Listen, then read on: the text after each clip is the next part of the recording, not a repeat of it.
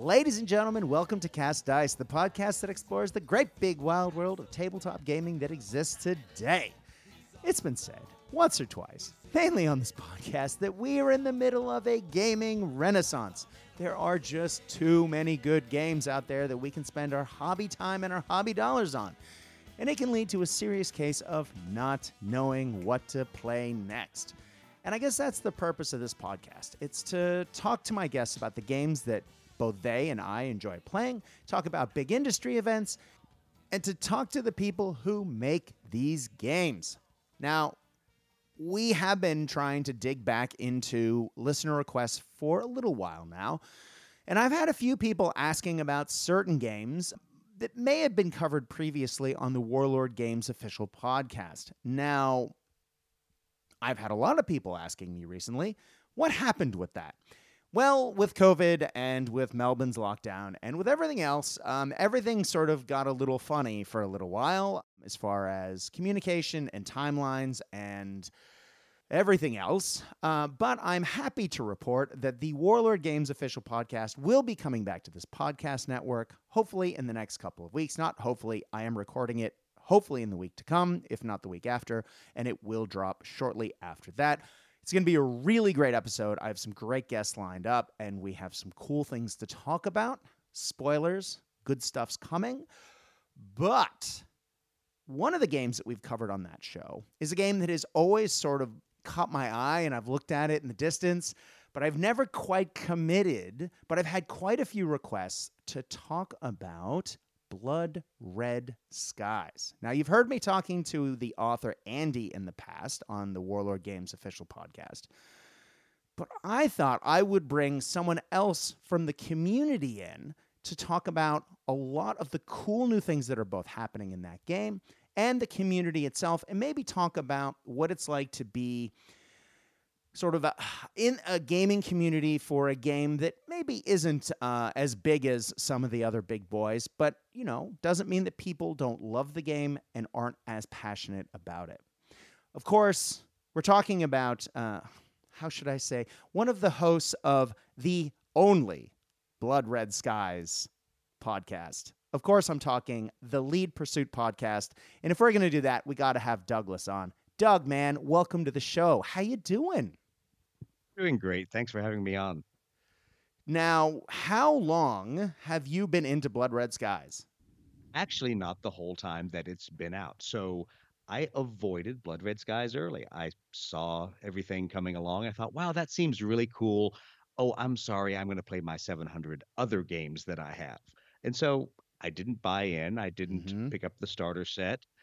And then at Adepticon in 20, I have to back up here, 2019, Mm-hmm.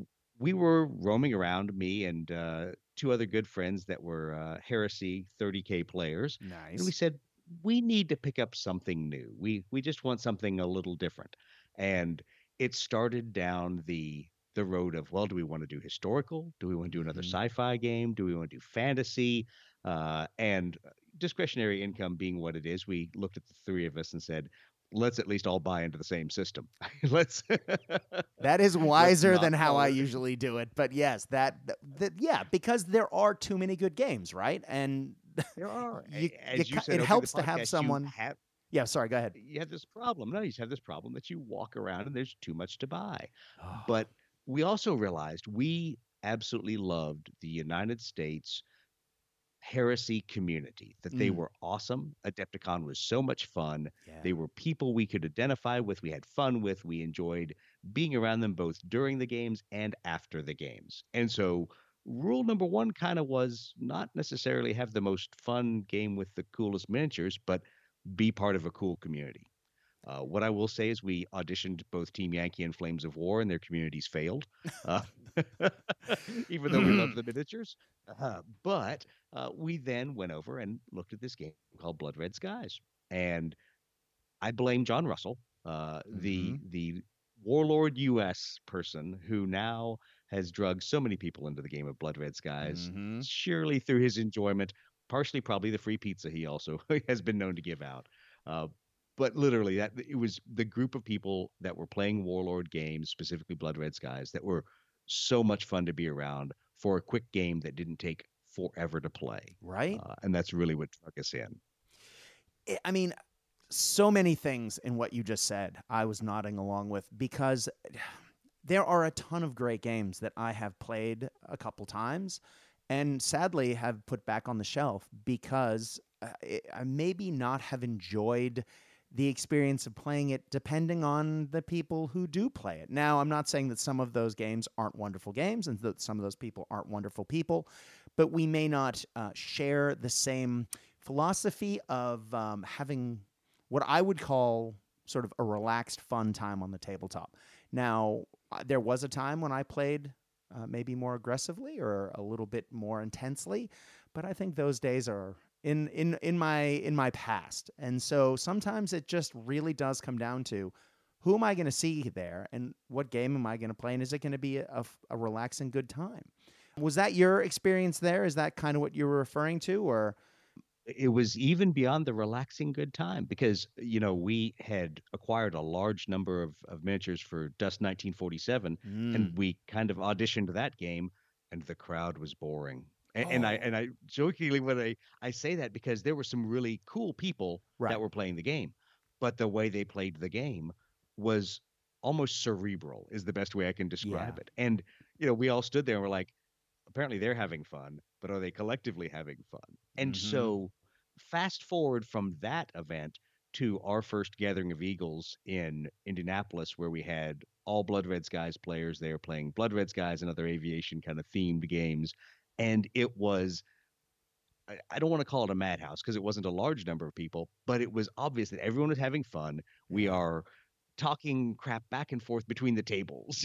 We're Mhm. we're having a good time, especially when you get into the heat of the tournament. Then it was a lot of trash talking, and it was a lot of fun because people were super competitive, but the seriousness level went way down. And then of course it ended with everybody drinking beer at the end of the night, telling lies and things like that. So that told me that I had found the right game by going to Blood Red Skies because it was a lot like the 30K Heresy community that I'd spent the last couple of years kind of rolling around in the US in. Nice. Yeah, man, that sounds like my kind of party right there. Let's talk about the Blood Red Skies community sort of globally, because what we've seen oftentimes with smaller games and more niche markets is that before you might have a couple of people playing in a garage, and that might be your entire local community. I mean, that's the way it was when we were younger. But now with Facebook, with Instagram, with heaven forbid Twitter, we have the ability to reach out and connect with fans of these games across the globe, and that can lead to a more global community. Is that what you're seeing with Blood Red Skies? Absolutely. And the funny thing is, every country and every region does their gaming differently. And you just Mm-hmm. have to understand that. And if you're an American gamer, it may be hard to appreciate how it works, but it works very differently in the UK and also works very differently as you go to lower density areas where there's fewer Blood Red Skies players. I mean, we have a number of them that play in Russia that are solo or infrequent players just simply because Blood Red Skies has not penetrated the market there. Mm. But it's kind of funny when you go other places, like when I'll travel to Southeast Asia, and the players there really enjoy the game, but they're in a sense in a gaming overload where they are either in Singapore, Malaysia, some of these other areas where Mm-hmm. they're trying to figure out which weekend do I play Blood Red Skies because I'm also playing Bolt Action and I was playing X-Wing and Yeah. now I'm playing any of the other games that are surprisingly popular in some of these areas. And so Mm-hmm. it's kind of funny to see the difference in the dynamic in the US where people might tend to compartmentalize down to one game for a while Mm-hmm. versus other markets where they don't. And to be honest, Blood Red Skies falls great into that market because as a community game, it has a fairly low cost to get into. You don't need a huge army. I will say it's addicting in that once you go, oh, I'm just going to buy a six plane force and go from there, Mm-hmm. you end up buying a lot of little six plane forces. Mm-hmm. That horrible slippery slope. So while it may not cost as much as the 40K and 30K armies I'm staring at the display case over there and not playing, you can find yourself saying, oh, it's just another box of airplanes. Oh, it's easy. Mm-hmm. So it, it's an interesting community. It is very diverse and it's also diverse in its narrative versus tournament play, I'll say as well. So there are some super narrative players.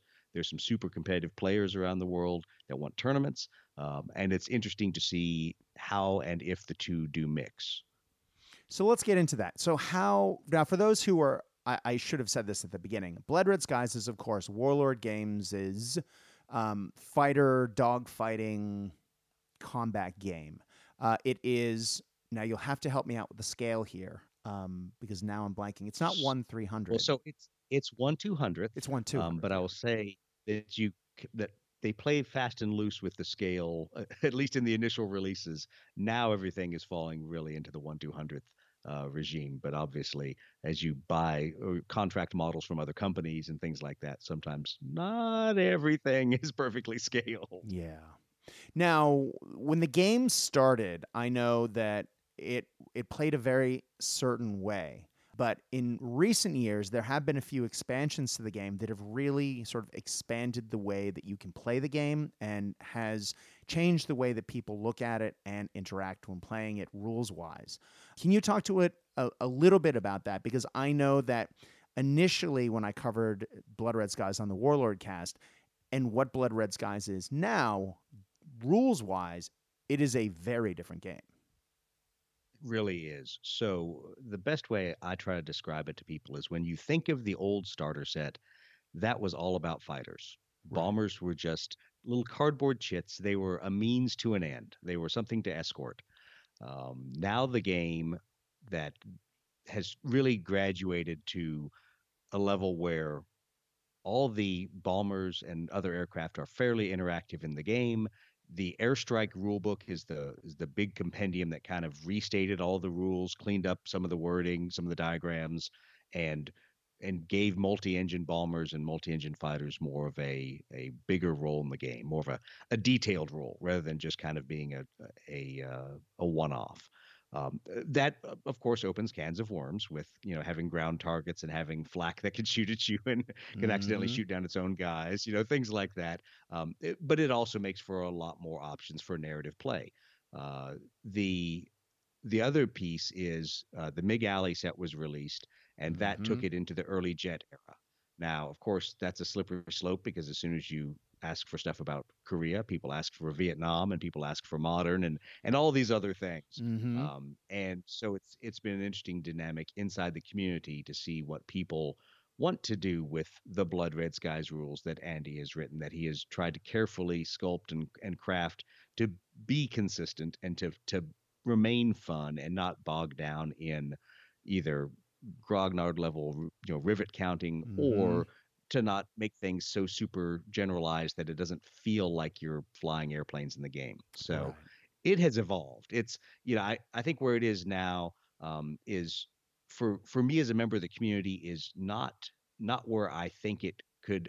I don't think it's at its limit. I think it still has more things it could do, Mm-hmm. and we'll see what Andy does with that in the coming year or so. But I think there's also some kind of hard and fast limits based on how much fun you want to have. It goes back to the original purposes of us playing Blood Red Skies. We liked having a game that played in about an hour, maybe an hour and a half. Did we play 4 or 5 hour games? Yes, we did. We certainly played some big Mm-hmm. games on a big map with lots of airplanes, but that's not the core of why we liked Blood Red Skies. It was to go play a quick game with your buddy, lose horribly, and then go drink beer. You've seen me play games. Yeah. Exactly. Now, I should have mentioned this earlier, and you've mentioned Andy's name several times there. Of course, we're talking about Andy Chambers of old Games Workshop fame, who now is an indie game developer. He was contracted in by Warlord to write the original Blood Red Skies, and he's, of course, been interacting with the community quite a lot. Now, Andy said that, he was an avid fan of World War II aerial combat. Like, he knows tons about the subject matter, and that has really come through in the way that the rules have evolved over time. But he really, in just touching back to the episode where we talked to him last, he wanted to create a game, as you say, that was short, fast, and fun, but also gave you the feeling that you are actually dogfighting on the tabletop in a World War II sense. And it isn't just another X-Wing. There are a couple of games out there that look suspiciously, smell suspiciously, and do everything like X-Wing. This is not that game. This feels very different. And I think really does, as you say, sort of does a good job of being short, sharp, and fun, and at the same time feels a bit like World War II dogfighting. Would you agree with that assessment? Absolutely. So it's kind of interesting when you sit there and look at how different games, and I hate to use the term simulate, but I will use it, Mm. how they simulate aerial combat. And for years, going back to the 1970s when I was playing things like Air War and Mm-hmm. Foxbat and Phantom and some of these other horribly complex games staring at me from my shelf, Mm-hmm. there was these ideas of pre-plotting and these very deterministic ways of playing the game. And what I think Andy has done very well is that he doesn't make you pilot the airplane. He assumes your pilot knows what to do. They may be a rookie and may make mistakes, or they may be an ace and make fewer mistakes, but he assumes they generally know what to do. And that you don't have to track the altitude, the airspeed, the bank angle, and do all these things and figure out the exact maneuver. You just go, I'd like to go shoot that guy, and I'm willing to give up something to go shoot that guy. And that Mm-hmm. something is advantage. And by having the system where it's advantage that you're giving up and you're either advantaged, neutral, or disadvantaged, it super compresses things and makes it very easy to relate to. And for someone who may or may not have an aviation background to walk in and go, okay, I can be really advantaged and I can give something up to dive across the board and shoot that other aircraft in the face. But at the same time, I'm now not as advantaged as I was. So I think it captures it well. And, coming from my background, having, flown F-18s in the Marine Corps for 20 years, it really captures the tactical decisions that you have to make without having to choose. Am I making an Immelman? Am I making a split S? Am I making a high yo-yo? Right. And if you don't know what those maneuvers are, then you shouldn't be playing some of the aerial combat games that are out there because they make you think to that level. And that's just not fun. Uh, it's much more fun to have something that's quick, that plays well, that makes you think, what do I want to do? What's the tactical balance? How much advantage can I give up to take an opportunity to shoot, uh, and make those kind of decisions? Now, unlike a lot of those types of games that I've seen over the years, this is also a scenario driven game. I know that Andy put a lot of time and thought into not just having well, you put two fighters on your side, I'll put two fighters on my side, and we'll fight. Now, you can do that, obviously, but there are scenarios for this game, and that have been crafted so that you can get more out of the game than just toe to toe combat. Absolutely. Now, how does that factor into what you were talking about before with people who are maybe playing this competitively versus a more narrative focus in the game? What are we seeing in events? What are we seeing? Does it depend on region? What are we looking at there? I think first it does depend on region. I will say that the UK seems more open to a less balanced tournament setting, if that makes sense. Mm-hmm. And part of it's also been the personalities that are driving things. There has not been a single point of contact in the U.S. standing up and saying, we're gonna tell everyone how to play a Blood Red Skies tournament, kind of until the Lead Pursuit podcast came along and everybody looked at me and goes, "Don't you want to write a tournament pack?" And I go, "No, that sounds like somebody who knows what they're doing should do that." I know And that then I wrote the feeling. tournament pack. Mm-hmm. So it's one of those things where the discussions we had with a lot of our counterparts in the UK and Europe were they liked playing different scenarios. They liked just free forming and saying, okay, it'll be 500 points, but we'll come up with some scenarios and we'll work it out amongst mates. We know the U.S. competitive scene doesn't work that way, and Yeah. so to prevent the throwing of airplanes and Mm-hmm. movement templates across the room, we chose to give it a lot of structure. And at least on the lead pursuit side, we said, hey, for this first year that we're going to do things competitively and really have a tournament pack and really set down some core ways of playing, we're going to only say you're going to play the number one dogfight scenario, but we're going to give you some freedom in how you build your lists, and we'll constrain some things and then open up some others. Mm-hmm. And we did something that a lot of people really were kind of surprised. We went to Andy and said, we'd like to take your master beta aircraft list, and that's going to be good enough for a tournament. And there were a lot of people that did some, kind of squirrely eyebrows over that. They said, "You sure you don't want to make it warlord cards only?" And I said, no, we don't. We want to beta test all these airplanes in a Mm-hmm. competitive setting, and if they're broken, we'll find out pretty quickly. Yeah, exactly, and right? and and I think that was good for the community because then it allowed people to build a force they wanted in a game that didn't have a ton of models and a ton of forces that had come out. Because as you've talked to Andy about, there were some models that had come out in the starter. Mm-hmm. There were some hard plastic models that came out that were gorgeous. There were some that came out in metal and resin, Mm-hmm. and there were some expansion packs that had no models but had cards. Mm-hmm. So it wasn't like someone stepping into 40K now or X-Wing and having huge amounts of choice. You were kind of constrained if you were playing what was out there, and we said, you know what, we want people to have fun. We want them to enjoy being at the tournament, and if they want to bring a force of 8 Dutch Buffaloes, Mm-hmm. they can fly that. If they want to fly something super obscure, let them. And if that the stats for that are so broken that it wins multiple tournaments back to back, then we'll take a look at it. And we haven't seen that. And partially that's because of the due diligence that Andy, Mm-hmm. Ken Nat, Roger Garish, all those guys have been doing to build the stats to make them, not be broken and to make them be fun. But what we found is, I mean, there's some things that were published or were near to be published that we've had to go back and change. The P-38 Lightning has changed in its statistics from when it was first published. There was much arguing and wailing and gnashing of teeth about the Hellcat, and Mm-hmm. I will say, thankfully, I think Andy either to appease me and so he never had to get another angry email from me. Uh, Yeah. for some reason, Andy thankfully gave in and changed the traits of the aircraft because it didn't play, Yeah. it didn't feel like the Hellcat, the aircraft that dominated the Pacific.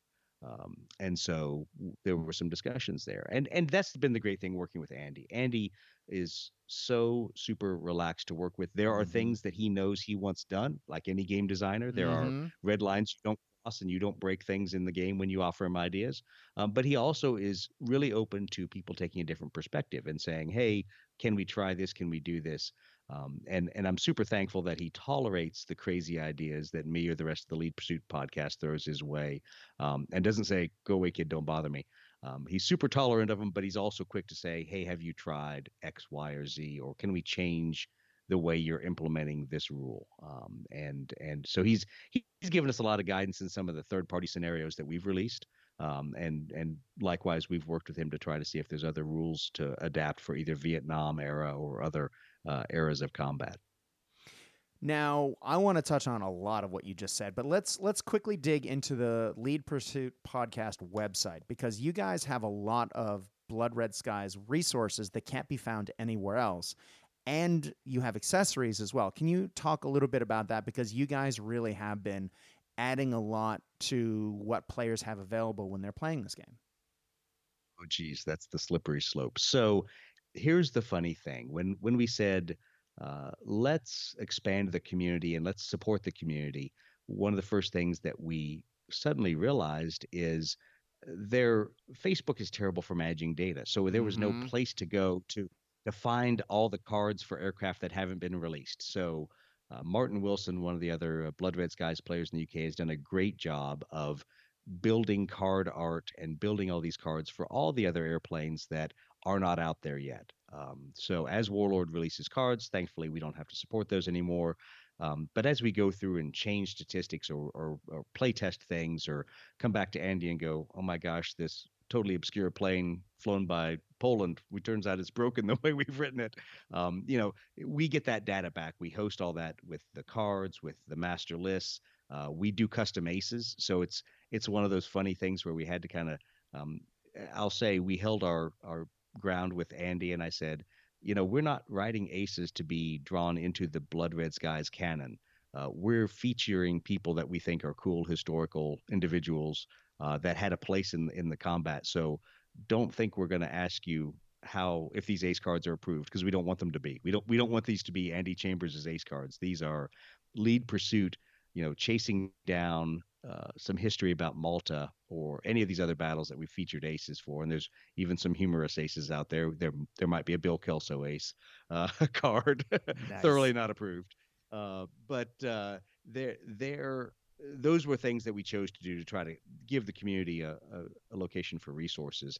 And then the funny thing was, as we started playing Airstrike and ran short of different tokens and things, the Good Idea Fairy, known as Brett Cantor, one of the other founding members of the podcast, Hmm. looked to me and said, "Wouldn't it be great if we had acrylic tokens?" And I kind of sighed and said, "Yes, it would," because I'm an acrylic addict. For anyone who's ever Hmm. listened to the Lead Pursuit podcast, they know that I will go buy tokens for any game at the drop of the hat. So, Ditto.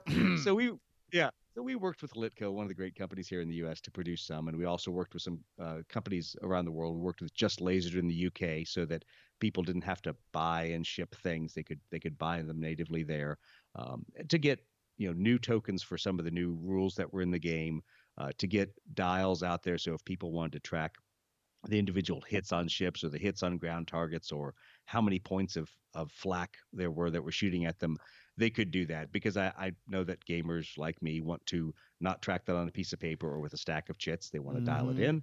in. So we did some things like that to try to give people some good ideas. But what I'll say is, we are not the only source or only good idea out there. There are some amazing artists on Etsy that Hmm. have done tokens for Blood Red Skies and have done measuring templates that are beautiful.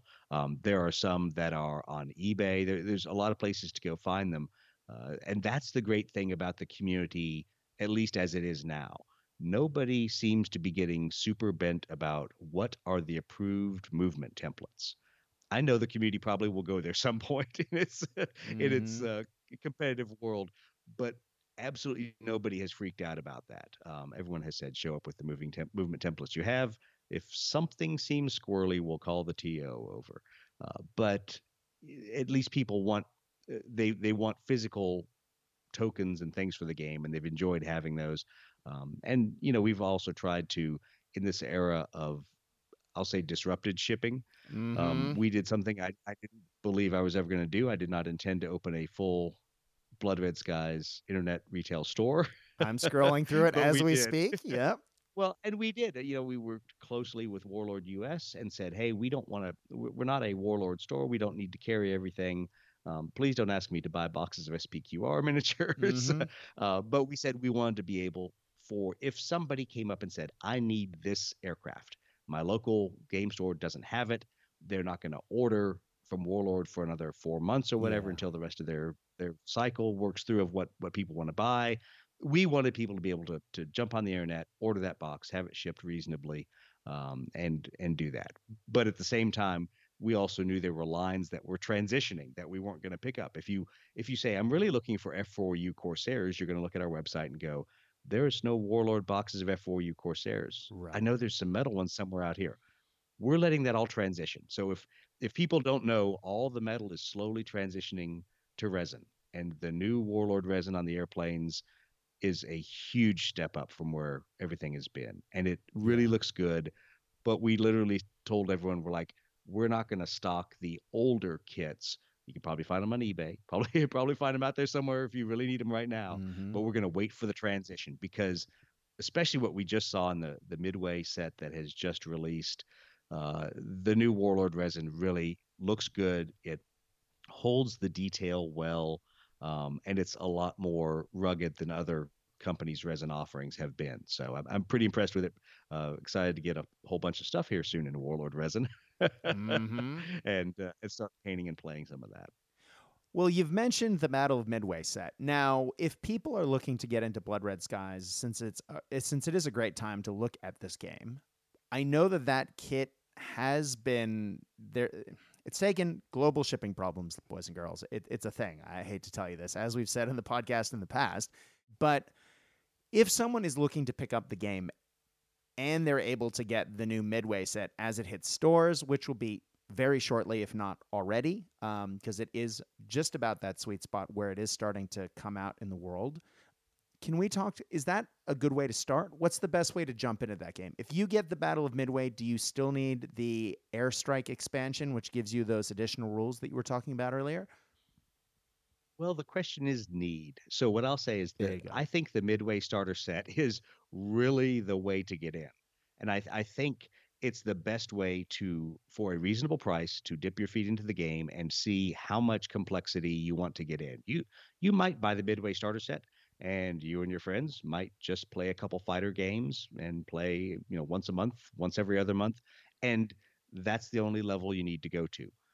You might fall down the slippery slope like Brett and Chris and I did with Blood Red Skies, Mm-hmm. and then you will definitely need airstrike because you'll be one of those people who says, but I want to fly B-25s on a strike on Raboul and have them aggressed by, zeros and have flak shooting back at them and all Mm-hmm. these terrible things that lead you to buy a lot of miniatures. But you would need the airstrike book for that. So I tell people that once you play the game and you realize you like the game, then you absolutely want to go out and pick up the airstrike book. Now, all of that being said, um, it is still a viable way to get into the game to buy the airstrike book that's out there now that has a movement template on the back of it, some clouds, some tokens, to buy that and to pick and choose your airplanes. What you do when you kind of do that is you miss out on some of the cool stuff that's in the starter kit. And as we found out today, when some of our buddies in the US finally got their first boxes, there are all kinds of target tokens, Mm-hmm. um, eh, clouds, islands, all kinds of cardboard goodness that are in that Ships. midway set. Mm-hmm. Yeah, ships that well, there's bombers for both the U.S., single engine bombers for the Mm-hmm. U.S. and for the Japanese. So getting that starter kit really lets you play through a lot of different things. But understand that the rules in the starter kit are, in a sense, a starter kit set of rules. They, Yeah. as we say, they baby bird things for you. They don't give you all the different types of ground targets and sea targets out there. They say, here's a carrier. Here's how many hits it takes to kill it. Here's how it's going to shoot back at you with flak. It simplifies it so you'll understand it. But if you say, you know what, I want to go attack a Japanese cruiser that is, protected by a flak belt while it's in port, then you need to go buy airstrike. Yeah, exactly. And that will give you those kind of scenarios. And you alluded to it earlier. Andy has done a great job with the scenarios. He gets a little frustrated with me whenever I write custom scenarios because he always looks and says, "Well, don't the generic ones cover it?" And I say, "Yes, Andy, they cover it, and they're very well balanced." I want to create a thoroughly unbalanced scenario that is Mm-hmm. asymmetrical, and you have to fight uphill because that's my gaming background. Yeah. I laugh if you've looked at the scenarios out on the Lead Pursuit website, they probably remind you of a very old game from the 1970s that I'm staring lovingly at my four different modules of. They should remind you of Squad Leader. And there were some of those scenarios that were horribly asymmetrical, and that Yeah. I remember losing a lot of times and wondering, do I suck at this game or am I playing the wrong side? And it may have been a little bit of both, I was gonna but say column A, it, column B, neither, both. Who exactly. knows? Could have been both, but literally that's the flair that we brought to some of the Lead Pursuit scenarios. That Yeah. they're situations that you don't play because you want to figure out who is the better, you know, air commander between you, air commodore. You want to play it because you say, I want to see what it was like to be the Chinese being shot at by Taiwanese, F-86s that suddenly had missiles. Yeah. And you go, that's a really asymmetric scenario. Yes, it is. And we tried not to break anything in the MiG Alley rules that Andy did so well to write.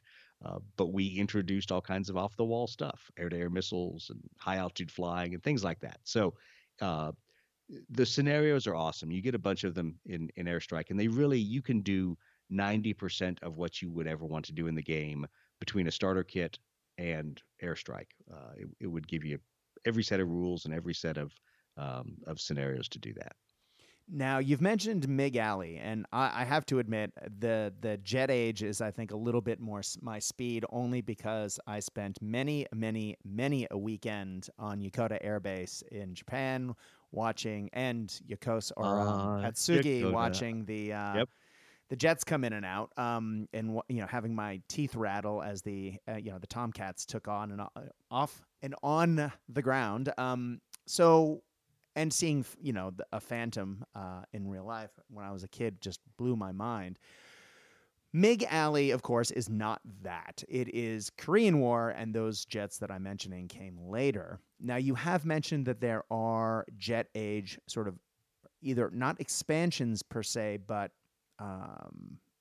additions to the rules that maybe you guys have been a part of as well.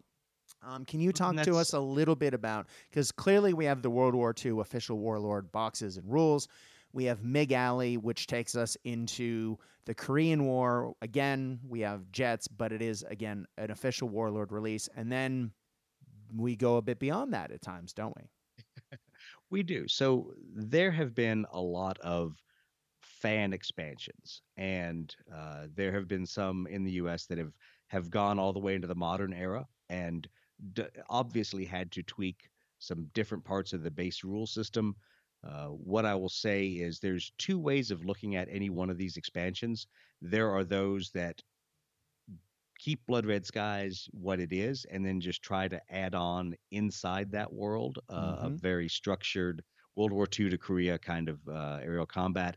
And then there's the Jet Age expansion, which realizes it has to break things, but it's trying to do something different than Blood Red Skies is. And the author of that, she has done a great job building a game, but it's functionally building a little bit of a new game using the mechanics from Blood Red Skies. So you can go Right. onto the Facebook group for the Blood Red Skies Ready Room. You can find those files. Jet Age is a fun game to play. It's just very different. And so what we did, and it kind of was an outgrowth of the work that Roger Garish and I had done trying to build something for a Blood Red Skies Vietnam series of rules, was we talked to Andy and said, okay, Andy, we've beat our head against the wall for about a year with Blood Red Skies Vietnam. It doesn't seem to be going where you want to go or where you want to go. Can we step back? Can we take some of the things we've learned and can we put them back into some fan designed scenarios? And Andy thankfully said, absolutely, knock yourself out. Feel free to fall on your own sword. So Very so what handy. we Yeah. did yeah, exactly, in the Lead Pursuit podcast is we took some of those lessons learned and we incrementally went forward from Korea. So we went to Taiwan Straits. We released a series of scenarios called Beyond Mig Alley that were using the rules in Mig Alley, but adding a few tweaks, adding very basic air-to-air missiles, or Right. adding some of the supersonic aircraft and afterburning aircraft, and how do you handle that? And so we we tried to keep Blood Red Skies about what it does at its core. It is a great dogfighting game. It is a Right. lot of fun because, as we've said, it captures the feel and it doesn't simulate the physics. So, as we went through these expansions, we rapidly jumped through a couple areas. We ended up doing some India Pakistan 1965. Or sorry, I, I'm getting my dates wrong. 1965 India Pakistan stuff, and we add some airplanes that are kind of fast. And how do you do supersonic airplanes in Blood Red Skies? Well, we had to step back and go, Blood Red Skies isn't about supersonic airplanes. So guess what? They're all going to kind of hit this wall of a certain speed, and we don't need to simulate them going faster. That just isn't what the game is about because you don't dogfight at those speeds. Right. so, so Andy, like I said, he gave us plenty of opportunity to run with that. We've put the scenarios out there on the Lead Pursuit website, so you can go out there and you can play them. And for people who are detail oriented, they look at the scenarios, they're going to realize something funny. Uh, some of the same things, some of the air-to-air missiles play differently in different scenario packs, and rules for whether I need to count missiles play differently in different scenario packs. Because the Mm-hmm. intent is to let the community tell us what works, not to have what Doug or Roger or Andy thinks in that scenario pack, but to try some things and let the community go, that was a terrible idea. And we'll go, good, then we won't do that if we ever add, Blood Red Skies Vietnam. We will be sure not to do it that way that failed. Right. So it is a little bit of an attempt to figure out what people think is fun, what people think still keeps the spirit of the game, yet what takes it incrementally forward to further eras. Now it sounds like the Lead Pursuit podcast, and yes, I do know that you are actually big drivers in the community, or at least big voices in the community. You work directly with some of the people who make the games. You're constantly talking about the games. You guys are 70 episodes in. So many times when we talk about podcasts for sort of niche games, you might get 10, 20 maybe episodes, and they're irregular at best. You guys are fairly clockwork, if not more, and you keep churning out great content. How do you keep going? I guess when sometimes you are interacting with a game that maybe isn't churning out content as quickly as you are, if that makes sense. I know that that is often problematic for voices in smaller communities. How do you keep going? I guess it is because you are talking to some of the creators of the game, and you guys are creating some of your own content in the form of those scenarios.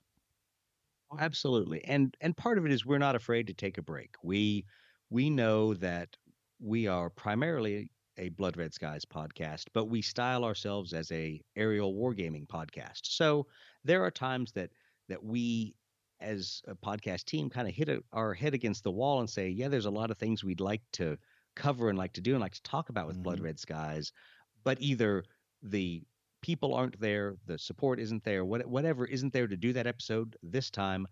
Let's go pick up something different. And so it's like when we talked about 8th Air Force and 20th Air Force, solo World War II strategic level bombing war games Mm-hmm. from Fortress Games. We did it to take a break, and sometimes taking a break leads into good things. I mean, we talked a little bit about Hornet Leader and some of the DVG Air Leader games from Dan Verson Games, and now all of a sudden I find myself with Ben Chi helping to co-design Fulcrum Leader, and I got to go. Hey. How did I go here from being the guy that was that was Mm-hmm. on the podcast talking about these cool things to all of a sudden I'm making counters and cards and things for a war game about Cold War era Soviet air power.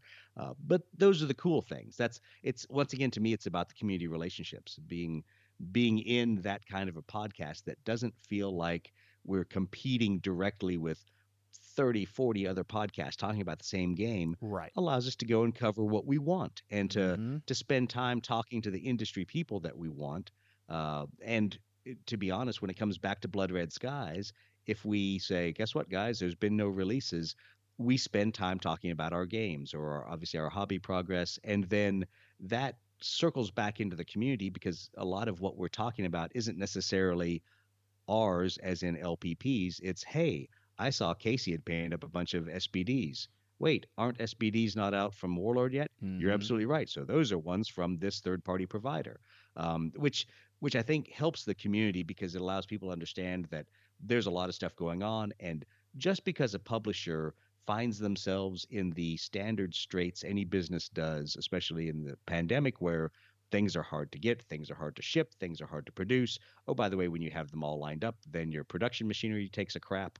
It's Mm-hmm. one of those kind of things that you just have to learn to deal with it. And I think what we, and I say we in the lead pursuit, the royal we for that, we on the podcast have tried to cultivate a community that is both demanding but also forgiving in the sense that we say we want Warlord and Andy to continue to develop the game, but we're also going to be a little bit merciful and go, okay, we know we're a little delayed. We're not going to lose our minds. We're not going to immediately go tear up our pre-order Mm-hmm. paperwork, but we're going to say, hey, Warlord, what's the deal? And I will say that Warlord has had to evolve their public relations in the pandemic. I think they're much better than where they were, and they have a team of people that are able to answer questions to a certain point, and then, like any other company, they go, "We don't know. Yeah. We'll know when the material shows up in our warehouse. Then we'll know it's ready to be put into the box." So I think there's a lot of that, and we've tried to be good stewards as part of the community, and part of that is knowing when to push Warlord, knowing when to back off. I will say that I'm sure we burned some bridges today on Instagram, but we feel like if you can't laugh at yourselves, then nobody can. But with our semi-weekly, I won't say weekly because I'm not funny enough to write a joke every week. Our weekly Grognard Gazette installment is always an image that pokes fun at somebody or something or whatever in the community. Sometimes it's us. The last couple times it's been Warlord employees. But we try to do things like that to keep it all lighthearted and to say Warlord is not a faceless group of people that we want to hate. It's a bunch of people we want to interact with. But by Exactly. golly, you better have a twisted sense of humor like us. Exactly, right? So Exactly. Well, let's one of the yes, shipping has been an issue and logistics has been a nightmare in this age. Hopefully, given that people are starting to fly again, that we'll start to see some of the shipping woes of 2020 and 2021 start to ease. That said, for those listening at home, kids, buy your Christmas presents early. It's going to be grim this year. moving aside, though, the other thing that's really taken a hit is community. Now, I want to kind of circle back to community and a lot of the events. And now we've seen that in Melbourne with the bolt action community. Melbourne is like, I think we recently broke the world record on the most lockdown city in the world. And you've heard me talk about it on a lot of podcasts, so I'm not going to harp on about it. But we haven't had the opportunity to get the community together. I mean, we had one glorious, hey, we're back event in 2020 at Easter and went, yes, the bolt action community's back. We had a lot of people come out to play games. A lot of people couldn't make it and said they'll make the next one. And as we were planning the next one, we locked down again and we're just coming out now in November. So, yeah. You guys have an event that you run, the Gathering of Eagles. You mentioned it before. How have you kept the Blood Red Skies community going in the pandemic world of uncertainty and can we get together? Can't we get together? How does this actually work? Can you talk a little bit about that? Because as someone who's kind of looking at a game like Bolt Action in a similar situation at the moment, I'd love to hear how you're doing it. Oh, yeah. Well, I think there were a couple different streams that we ran concurrently. The first one we haven't talked at all about is that in the height of the pandemic, we went out. I say we. Let me back up. I went out with the help of some modelers and without asking, put on Tabletop Simulator a Blood Red Skies starter kit. And so we went out with Roz, actually the same person that did the Jet Age edition, and she did some modeling work for us. And then we had Steve Toth, who does a lot of third-party model stuff. He helped also build some of the models to go into the game. And we just put out the basics of Blood Red Skies. And thankfully, as soon as I kind of ran it past Andy and he ran it past Paul and Powers That Be said, okay, that's good. They did unfortunately say, and go no farther. So my desire to suddenly have a bunch of things out there for the community to use obviously did not pass the corporate IP muster, but that's fine. So we put out what we could, and we put out some things that we knew didn't belong to Warlord. So it was pretty easy when you've got third-party models inside the tabletop sim game and cards that you've created that are beta cards. That's all easy. So we even hosted virtual Gathering of Eagles. So we would get on to Discord. We would stream a 4-person, 6-person Blood Red Skies game. Brilliant. And there would be plenty of people just watching and snide comments from the peanut gallery, things like that. So that helped a little bit with just keeping the community engaged. And we had gone out and obviously had this great idea that we would build this Malta scenario and do all these things for Adepticon 2020. Oops. Oh, yeah. The Adepticon didn't happen. So we took all that and we put that digital content into Tabletop Sim. So we felt like, hey, the community's still doing something. We're still playing new scenarios, playing some new aircraft. And moving forward. And then, fortunately, parts of the U.S. started to open up. But we didn't want to run with scissors. We didn't want to push people past their comfort level or past what the rules and regulations of the local areas were. Right. So we held a small Gathering of Eagles in Indianapolis. And we told some people, we said, hey, if you're not comfortable coming, don't come. If you don't want to comply with state and county and city mandates, don't come. Right. We're all going to get together. We're going to play by the rules, both for the game and for health reasons. But we also knew that we were going to do something larger than just play the game. So we created that event to get together, spend a weekend playing Blood Red Skies. But you know what? We also spent a lot of time sitting around talking, late nights by the fire pit, having both historical and ahistorical discussions, but a chance to get to know who the people were that played the game. And then fortunately, as things changed in the U.S. and at least down in Louisiana, things opened up, we were able to go do a second Gathering of Eagles that was done in June, in the first weekend in June, and have a really great venue. We were at the Higgins Hotel, which I don't know if you've ever seen it, heard about it, and or visited it, but it's a World War II themed hotel right next to the World War II Museum. You could not ask for a better place to conduct a weekend of World War II gaming. I'm more than a little jealous as someone who lived in New Orleans for almost 10 years. That sounds like the perfect venue for actually sitting down and playing some games and then going out for a quiet beverage. and I use quiet in giant air quotes with friends. Oh, brilliant. it, it was great. And I laughed because we actually had some players that did it in the opposite order. They went down to the quarter first Mm-hmm. and got their beverages, then came back and played. So that was fun. But it was a great location. The hotel took awesome care of us. You really can't ask for a nicer place to Mm-hmm. do a big tournament like that. And so we had a larger turnout. Are we a large convention with hundreds of people? No, we're not. That was a good setup with probably about 25, 30 people Mm-hmm. there playing Blood Red Skies, playing some narrative scenarios, which was different than the first time. Some people came and had pre-done scenarios, pre-painted models, so you could just pick up and play, Dutch buffaloes and B10s, and you could play, whatever scenarios you wanted. And we did a lot of that, and we played a variety of scales as well. So we started playing 1/72nd scale, Big Red Skies, as Oh, it has been wow. nicknamed, and that's fun. We played that with both World War II and Korea era models, Mm-hmm. and so we generally once again had a great weekend, and it was kind of funny how many people stuck around to actually leave town on that Monday. So Sunday was a great decompress, go out, get some good breakfast as you can only get there in Oh, New yeah. Orleans with all kinds of food that is terrible for you, but oh so Mm-hmm. tasty. Uh, and then kind of finish up an easy Sunday of gaming. So there were some great events, and it kind of reminded us that as the world opens back up, the intent, at least for us, is not to replace other gaming events, but to augment them. And Right. so you'll see on the website, there's been other tournaments that we're assisting people with hosting. There's we don't say you can't call your event a Gathering of Eagles. That's fine. There's people that, brand theirs as Gathering of Eagles, like up in Oshkosh here in a couple weeks. Mm-hmm. And those are just a chance for Blood Red Skies players to get together. And we try to, at least on our end, help people with prize support, with tournament support, with figuring out how to do an event.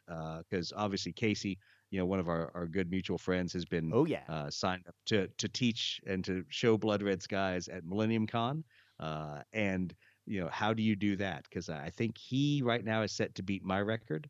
I think he is set to have 20 players in a Blood Red Skies event. I thought I was doing good with 13. So Man, if anyone he can has do his it, hands Casey full. can. I mean, he is the man Absolutely. who I Absolutely. literally quote at the end of every episode of Cast Dice for those paying attention at home. Yes, and you'll hear me quote him again at the end of this episode. And his stuff, Yeah. oh my God, his painting of Blood Red Skies miniatures is outrageously good. He's always posting pictures in our group chat, and damn, they look good. And it's not even just the painting, it is the entire setting. So if you haven't gone out and looked at Casey's Gaming Garage on Instagram, Right? go look at it because he has models, he has little flak bursts, he will, Mm-hmm. Photoshop in some tracers coming out of the aircraft.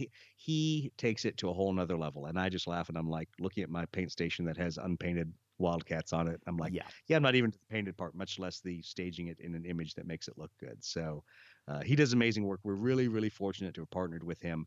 He has helped out the Blood Red Skies community immensely in the U.S. And helping us out with a lot of stuff that we're doing. So it's been a good find to pair up with him. I'm glad that you mentioned that. Let me repeat that for those of you who have not been on Instagram to see this. Casey's Gaming Garage. Definitely check it out. Casey, of course, is one of the Ghost Army guys. For those of you who play Bolt Action, my God, does the man do amazing work. But can't wait to see what he does with this big game. 20 players. Jeez. I'm glad he's doing it, not me. I about lost my mind with 13. So as soon as he got 20 signups, I'm like, congratulations. Good luck. Don't call me. Right on. Well, Doug, when we start talking about Casey's Instagram page and how great it looks, I hate to say it, I think we may have hit the end of this episode. We have been going about an hour. It is about that time to wrap up. And I've got to say, guys, if you have not checked out leadpursuit.net, there are some awesome resources on there. The store, God, there's so many good things on here, including, and look, I'm not saying that I need this A10 nose art mask, but face mask goes Bert. I need one. I need one bad. There's We might tons be able of to great ship stuff. you one. Oh man. Oh, don't. My wife won't go out in public with me. She may not anyway. Yes. Leadpursuit.net. Tons of great resources. The shop is great as well.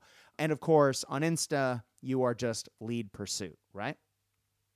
Absolutely. Yeah. We put a lot of our funnier things up on Instagram, but we also try to let people know when the podcast drops and what some of the great photos and battle reports from around the community are, and really drop that kind of info in Instagram where everyone can consume it pretty quickly. There are some very, very pretty pictures on that page, I have to say.